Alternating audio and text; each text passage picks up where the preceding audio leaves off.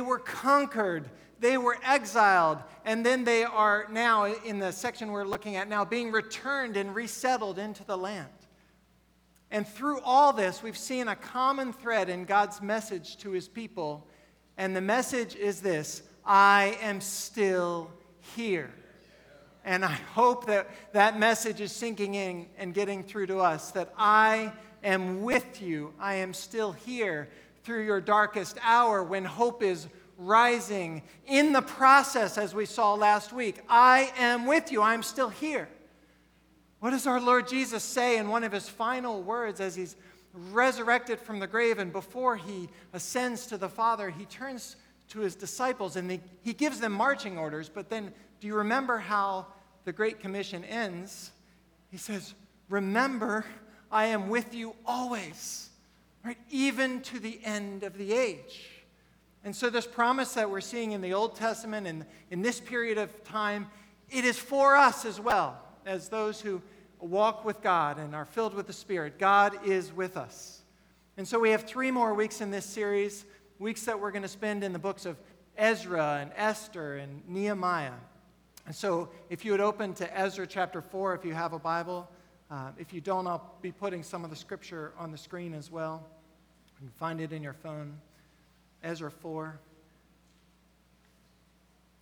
And today we're giving attention to an uncomfortable truth, but an unavoidable reality of what it looks like to live for God in any age. And that's the reality of opposition. There are those who stand against, who resist, who oppose faithfulness before God. And yet God says, I am still here during opposition. I am with you in the midst of opposition. And so if you're able, please stand as I read from Ezra.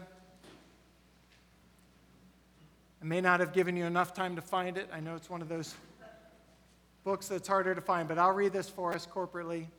Ezra 4, beginning with verse 4. These are summary verses, and as I read them, know they actually, 4 verses, they actually cover 100 years of history. From in the 530s all the way down to the 420s BC in these 4 verses. And so this is Ezra chapter 4. The peoples around them, these are the people of God being resettled in Jerusalem and in the towns around Jerusalem in Judah. The peoples around them set out to discourage the people of Judah and make them afraid to go on building. At that point, they were building the temple. They bribed officials to work against them and frustrate their plans during the entire reign of Cyrus, king of Persia, and down to the reign of Darius, king of Persia. And at the beginning of the reign of Xerxes, that's a 3rd king in the line here, they lodged an accusation against the people of Judah and Jerusalem. And in the days of Artaxerxes, king of Persia, Bishlam and Mishredath and Tabbathel and the rest of the associates wrote a letter to Artaxerxes. And the letter was written in Aramaic script and in the Aramaic language. And I won't go on to read the letter, but the letter basically says, look, Artaxerxes, these people are rebuilding Jerusalem. Make them stop. Make them stop. It's bad for you. This is God's word. It's describing the opposition to the work of God and the faithfulness of his people. This is God's word, and it still stands for us today. So thank you, Lord. Help us, God, as we seek to understand not just this text, but this theme of opposition. Help us, Lord, as we seek to understand your word in its depth and its wisdom. Help us, God, more than understanding in our minds. God, help us to love you with our whole heart, our whole soul, our whole strength. Help us to follow you in whatever we may face, because you are worthy of all glory. You are worthy of our whole lives. You are worthy to know and love. And so help us, God, in Jesus' name. Amen. Amen. You may be seated. We're moving furniture around up here. I don't have anywhere to put my Bible, so I'm set it right here. We are going to have a different pulpit eventually here as well, but anyway. There's a tension that we're going to encounter today. A tension that's in the scriptures, and it's a tension in our lives. And I'd like to draw attention to the tension here right from the outset. And that's this, that we read the Word and we can see in the Word the goodness and the beauty and the purpose of God in all creation. We can see people made in the image of God and imaging forth His majesty, His power, His goodness in their lives. And that perspective can frame our understanding of the world in a certain way. With this perspective, we care for the world. We love people. We have warmth toward the world. And then if you begin to dwell on the promises of God and what He says to those who know Him and love Him, all right, the world is filled with beauty and potential and life. The world is being restored. And that's in the Scripture. It's right here before us. But then we can read this same Bible and encounter persecution and encounter the depths of evil and hardship. We encounter, the Scripture says, the devil prowling around like a roaring lion looking for someone to devour. We encounter the world as dangerous and opposed to God. The same Scripture. So which is it? What kind of world do we live in? Is the world a good place, resounding with beauty and grace and filled with people who image forth God? Or is it the stomping grounds of the evil one, marred by sin and rebellion of people to their Maker? Is the world not the way it's supposed to be? Which is it? So like most existential questions, right? Questions of being and purpose, like most big questions, the answer is complex, and the answer is yes. Yes to both things. To be faithful to God's word, we are called to live in this tension. And the tension comes right up into the books of Ezra and Nehemiah and the period of rebuilding in the 500s and the 400s BC. And the text I read highlights some of the opposition. And we're going to look and focus on opposition today. But I want us to remember here right at the outset how God turned the hearts of these kings. Kings who did not know Him. Kings who did not know the law. Kings who were not Jews. But God was turning the hearts of King Cyrus and Darius and Xerxes and Artaxerxes for over 100 years to show grace and kindness to His people. Generosity to His people. Favor shown to the Jews that they couldn't have manufactured. God turned the heart instead of Cyrus and allowed the people to return. And so as we read opposition, we're also seeing just incredible mercy in the hearts of pagan kings. And so I'm highlighting this tension here at the beginning because as we study opposition, I want us to hear not everything is opposition. And more importantly, in the face of severe opposition in Christ, we are not an oppositional people. Do you catch the distinction? Do you know what I mean by that? To be oppositional is to be defined and motivated by what we're against. Can you identify with that? Could that be you? Defined and motivated by what you're against. I don't believe it's spiritually healthy to live with a lens on the world that says everything and everyone's out to get me. And yet that's a temptation in the church today. It's a temptation in this polarized world. And yet we're not called to be on the offense against people, but against the powers of darkness for people. Even when others truly are, there are times when it looks like people are against the work of God. Even then, we are for them, for salvation, and against the powers of darkness in this evil world. And so I've been asking God to help me preach about opposition in a way that doesn't encourage us to take any oppositional stance toward people, because that's not God's heart. And so even though opposition is normal, opposition is expected, we are not to take on the spirit of opposition in response. That's revenge, right? You hit me, I'm going to hit you back. But the Lord has a different call, a higher call, the way of Christ. Jesus said, I tell you, love your enemies, pray for those who persecute you, bless those who harm you, do good to those who mistreat you. Those words still stand for us today. They are power for us today. And that way, though, let's recognize we can't walk in that way. It's against our flesh without the Spirit of God filling us and transforming us. And so, what is this message from God during opposition and the challenges that arise during all types of opposition? What does God want to say to us? I believe he wants to speak his same message, the promise, I am with you. I am still here. I am judge. My grace is sufficient.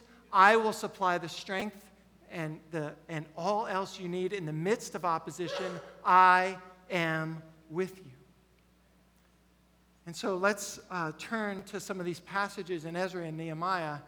And because every step of the way in this process of returning the hundreds of miles from Persia, Babylon, then Persia, down into Judah, they were met with obstacles and heartbreak that came alongside of joy and fulfillment. And we're going to look at three broad types of opposition that the people faced.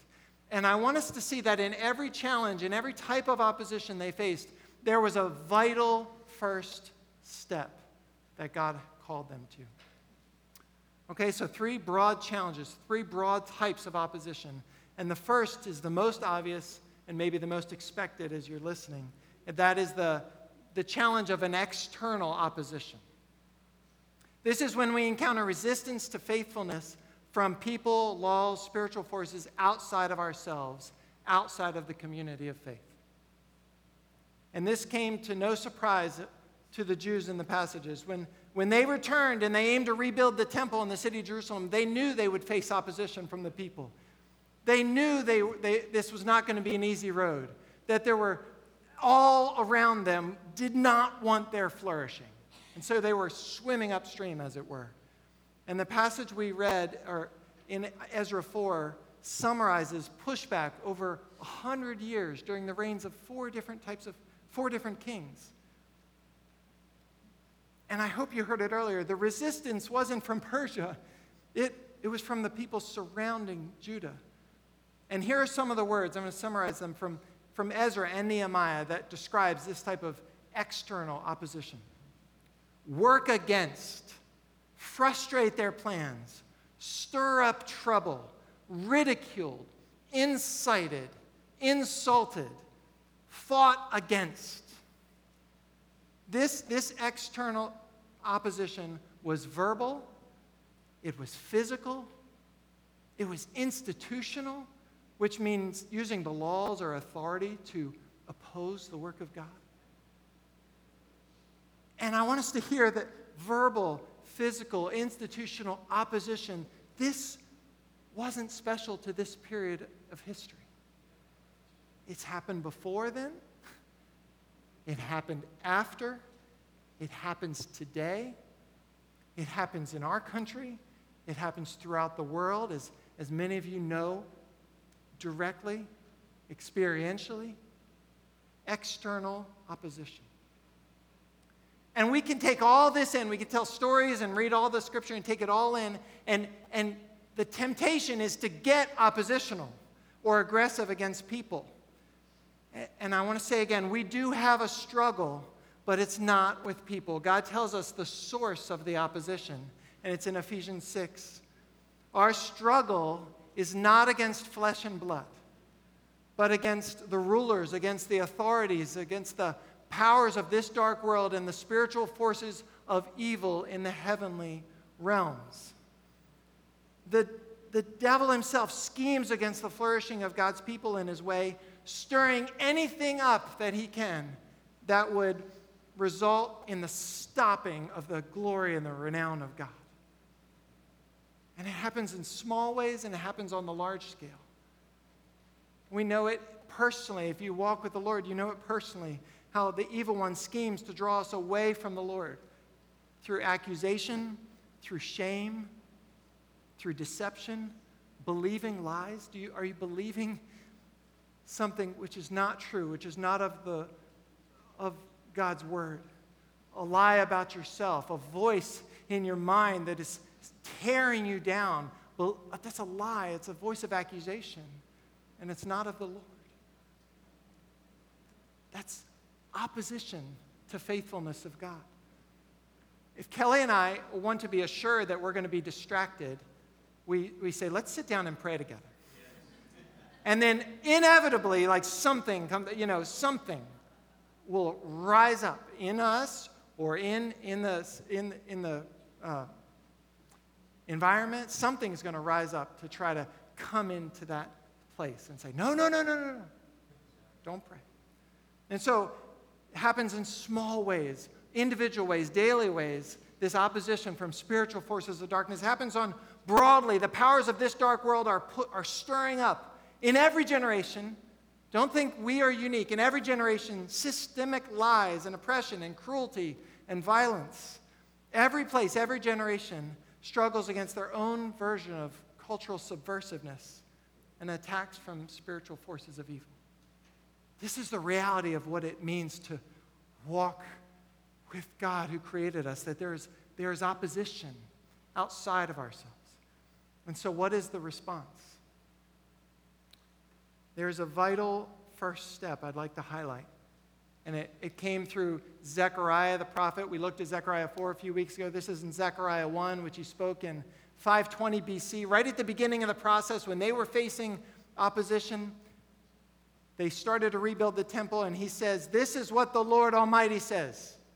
Return to me, declares the Lord Almighty, and I will return to you, says the Lord Almighty. Before anything else, alongside anything else, our response begins and continues with a relationship with God. But how am I going to face this opposition? Don't we need courage and standing firm and faith and wisdom? And don't I need winsomeness and power and everything else? Resources to stand up against opposition? Yes. But what comes first? What is primary? Return to me in the midst of it. Return to me. And the movement towards God releases our control, and it results in prayer. The fruit of returning to God is prayer. Prayer. And so that passage we just looked at in Ephesians 6, where it talks about the armor of God, the struggle against spiritual forces. And then it says, put on the armor of God, which is, breastplate of righteousness and the helmet of salvation and the belt of truth. We're putting on the armor. But we often stop at the end of that passage in verse 17.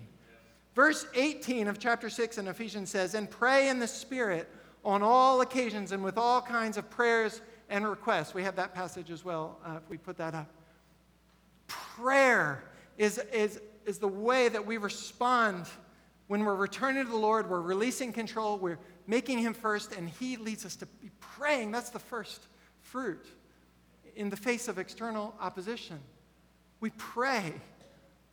With this in mind, be alert and always keep on praying for the Lord's people. Let's not forget prayer, the fruit of returning to the Lord. Prayer. By faith, we ask, God, intervene. By faith, we keep on praying. Did you catch that Zechariah was kind of repetitive? The Lord Almighty, the Lord Almighty, the Lord Almighty. 3 times in that one verse. Do you know the Lord Almighty? That's the Lord of hosts. The Lord of the angel armies. The Lord who fights for his people. The Lord who alone is worthy of power and majesty. The Lord who is strong. The Lord Almighty. Do we think we alone can stand before the powers of darkness? No, I hope not. It's the Lord Almighty, the Lord of the angel armies who stands with us. And so he says, pray. As you're returning to me, what's going to be a fruit of returning is prayer. Prayer, Lord, help. We ask him to move and drive out darkness with his glorious light. Lord, help. In the face of opposition, the Lord says, I am here so return to me. I long to help you, so return to me. That's the first step. Turn to me, pray to me, rely upon me, because I'm with you. I'm with you. That's external opposition. You have a whole series on that, I realize. But the first step, return to the Lord. He's going to lead us to pray and not rely on our own strength. And I wish we only had to face external opposition.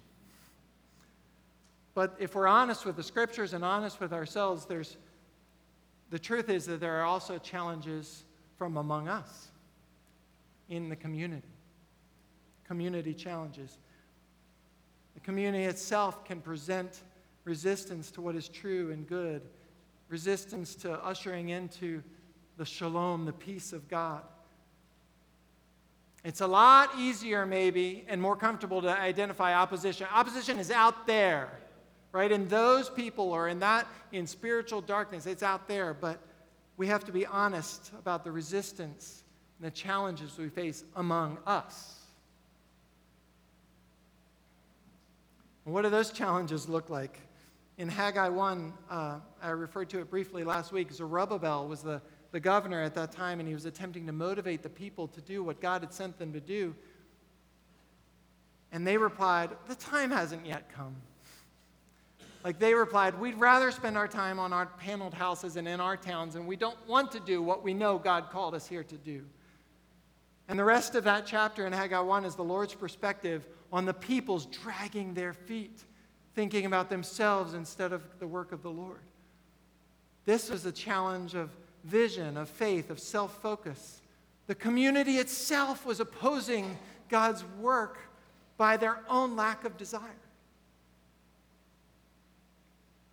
Another example, 80 years later in Nehemiah 5. The temple has been rebuilt at this point, and Nehemiah is helping to rebuild the city, especially the walls. And chapter 5, verse 1 is hard to read. It says, in the midst of this rebuilding effort, in the midst of all this movement and good stuff, chapter 5 says, now the men and their wives raised a great outcry against their fellow Jews. And what was happening, if you read on, the nobles and the officials were fleecing the poor with high interest rates. And the people who were doing the labor couldn't even afford to pay back what they had been lent, and were having to even sell their own children into slavery to pay back the debt that they owed among the people of God. This was happening. And I know that happens in parts of the world even today. This is heartbreaking. The challenge of greed on the impact of the people as they're trying to move forward. This is happening. People taking advantage of one another. And the list goes on. Why do we have most of the books of the New Testament? Because Paul was responding, not in everyone, Paul was responding to challenges the church was facing. Challenges over ethnic issues, over theological issues, over the best way to apply the message of the word, and over political, even socioeconomic issues. Any of these things sound familiar? Does any of that still go on? Relationships are hard. Even when we share in the one faith, the one God, the one baptism, relationships are hard. And so I want us to see opposition. Let's not be so filled up with pride that opposition's always out there. No, opposition is among us. And what is the Lord's message to us? There's a vital first step, and he says, return to me. Return to me, the Lord Almighty, the one who knows you, the one who created you, the one who forms you. Return to me, and I will return to you. And in that returning, just as when we're facing external opposition, it leads to prayer. In that returning, there is a reorientation. This is what's most important. You are what's most important. Your glory, your kingdom, your ways. That's what's most important. There's a reorientation that happens when we return to the Lord. Paul's writing in Romans 14 and 15, and the church is battling over issues, a communal challenge, And he says, let's make every effort to do what leads to peace and mutual edification. Do not destroy the work of God for the sake of food. That's what they're fighting about. It's a little broader than just what are we going to have for dinner, right? It was what can we eat, what's holy to eat. But hear this. Do not destroy the work of God for the sake of food. In other words, we prioritize bringing glory to God through the way we treat one another, the way we love one another, and that's more important than being right. We do not destroy the work of God for the sake of money. Do not destroy the work of God for the sake of convenience, for the sake of what we've always known. Of whatever it is, do not destroy the work of God. Return to me, reorient your hearts and minds on what is eternal and not on lesser matters. Because I'm still here, I am among you, drawing you into the same salvation. And so we encounter challenges, external opposition, challenges in the community. And then I know it's raining hard, but I'd love you to focus. Because this third one, this is a challenge to focus. But this third is the key. And I could have started here, but we're going to end here. Because this third one, it gets really personal. I thought the last one was personal. No, this ties together the first two. What's often our biggest obstacle to our faithfulness in the Lord? We've danced around it a little bit, but it's internal resistance. Okay, that makes it sound a little academic. It's sin. My sin. Your sin. Our wandering, our easily tempted, our quickly distracted, our self-reliant, self-righteous, our moralistic hearts chasing after being right or chasing after what is false or destructive, even when we know and have experienced the love of God and the joy of God and the peace of His ways, even when we know that, the temptation to go the other way. Our sin is in opposition to the purposes of God. And now it's close to home, really close. If we were able to push away all the other ones, right? This one, there's no pushing away, unless you say you're perfect. And I hope you don't. So if we can't see our sin, if we can't repent of our sin, we will never have the wisdom or the spiritual resources to resist any other type of opposition. This is why this is key to all opposition we face. We have to be able to own up to our own brokenness. And so how many times have I opposed the Lord's desired faithfulness in my life because I chose cowardice over love? How many times have I chosen selfishness over mercy, or anger over grace, or hurry over patience? My sin undercuts my willingness, and this is what I'm really trying to grow in this area, my willingness to step outside of my own comfort for the sake of proclaiming the kingdom of God in word and deed to those who I may not even know. It's easy in here in a sense, right? To those who I may not know, stepping out of my own comfort zone in word and deed to proclaim the kingdom of God. My own comfort, my own fear gets in the way. And so sin is all over Ezra and Nehemiah. It's all over the whole scripture. And we already saw it in their infighting, but there are other examples.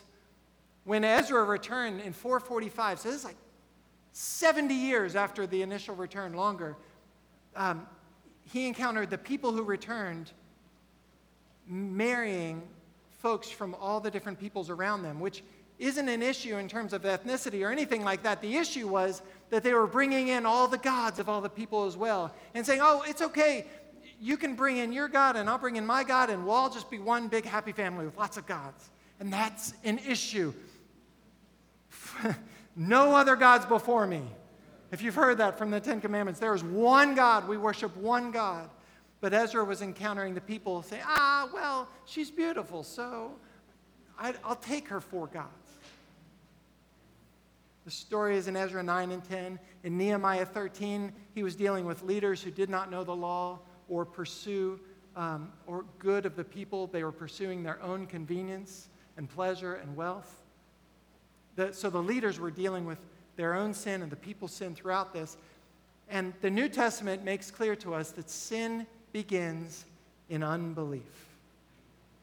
Sin begins when I say, I believe my way is better and that God can't satisfy or take care of me. That's the root of sin. I don't believe your word, God. I don't believe who you are. That's the root of sin, unbelief. And so I end up choosing the way of my own desires instead of the way of the Spirit. And sin creates distance between us and the Lord. Sin opposes God's glory. Our sin, unredeemed, leads to death. Our sin, unbelieved by the grace of the Lord Jesus, leads to death. Romans 3 says, in case you're trying to avoid this, all have sinned, past and currently fall short of the glory of God. All people. And so what is the vital first step? Return to me, declares the Lord Almighty. Return to me and I will return to you. And the fruit of this returning is repentance. It's repentance. It means I turn from my sin and I turn to God. And there's an initial repentance when we come to faith, and then there's the practice and the discipline of repenting and turning to sin so that times of refreshing may come, as Acts 3 says, I believe. As we return and repent, guess what? Praise God, He has given us the remedy for our sin, the lasting healing for our sin in the person of Jesus Christ. God has given us the remedy because this Jesus has stood in our place. This Jesus has received the punishment that we deserve. This Jesus has conquered the power of sin upon the cross. This Jesus has conquered the power of death, which is the fruit of sin, upon his resurrection. And as we return, praise God, we find this same Jesus standing there with open arms, calling us to himself and saying, you are welcome here. I have died for you. I love you. I have known you since before time. This same Jesus, full of mercy, glad for our turning to him. And thank you, Lord. And so when we are overwhelmed by our sin, aware of our sin, at whatever stage of faith you may find yourselves, the answer is the same. Turn to the Lord. Return to the Lord, and we'll find our Lord Jesus there. His grace is sufficient. And so when we believe, not only are we forgiven because we have died with Christ, we are united with Christ in his life by the Holy Spirit, and just as we're going to celebrate in baptism, dead to Christ and alive with him forevermore. And that is the grace of God. And so by grace, by God's grace, even the most insidious opposition, even the opposition that could never be overcome before, the internal resistance of my sin is being overcome in Jesus Christ. The guilt is forgiven, the shame is covered, the distance is brought near, the power of sin is removed. And so one day soon, and this is our hope, one day soon, even the presence of sin, the temptation of sin, will be gone forevermore. And that is the promise of Scripture. Upon the Lord's return, that even the very presence of sin is gone forever. Praise God. And so let's review. I mean, there is opposition to faith. If you long to live a holy life, you will face persecution. You will face opposition. Opposition out there, opposition among us, opposition within us. It's always been there, and until the Lord returns, it always will be there. But God has a message for us because the opposition is not the whole story or the end of the story. The message is, I am still here. I am right there with you, no matter the strength of the opposition. I have not left you. I have not forsaken you. And so return. Return, pray to me. Return, reorient yourselves to me. Return, repenting of sin. Return to me, and I will return to you. And so, Father, help us to be a people that are quick to turn from our sin, to be a people who are not oppositional against people, but who pray without ceasing against the spiritual forces of evil. Lord, help us to walk with you because we know that in Christ we are more than conquerors through him who loved us and died for us. We thank you for your promises, God, and we pray that you'd strengthen us to face whatever we might face and to face it with our eyes on you because you have equipped us for that very purpose. And so, Lord, we love you, we honor you, we thank you for your word. In Jesus' name, amen. Amen. Amen. Amen.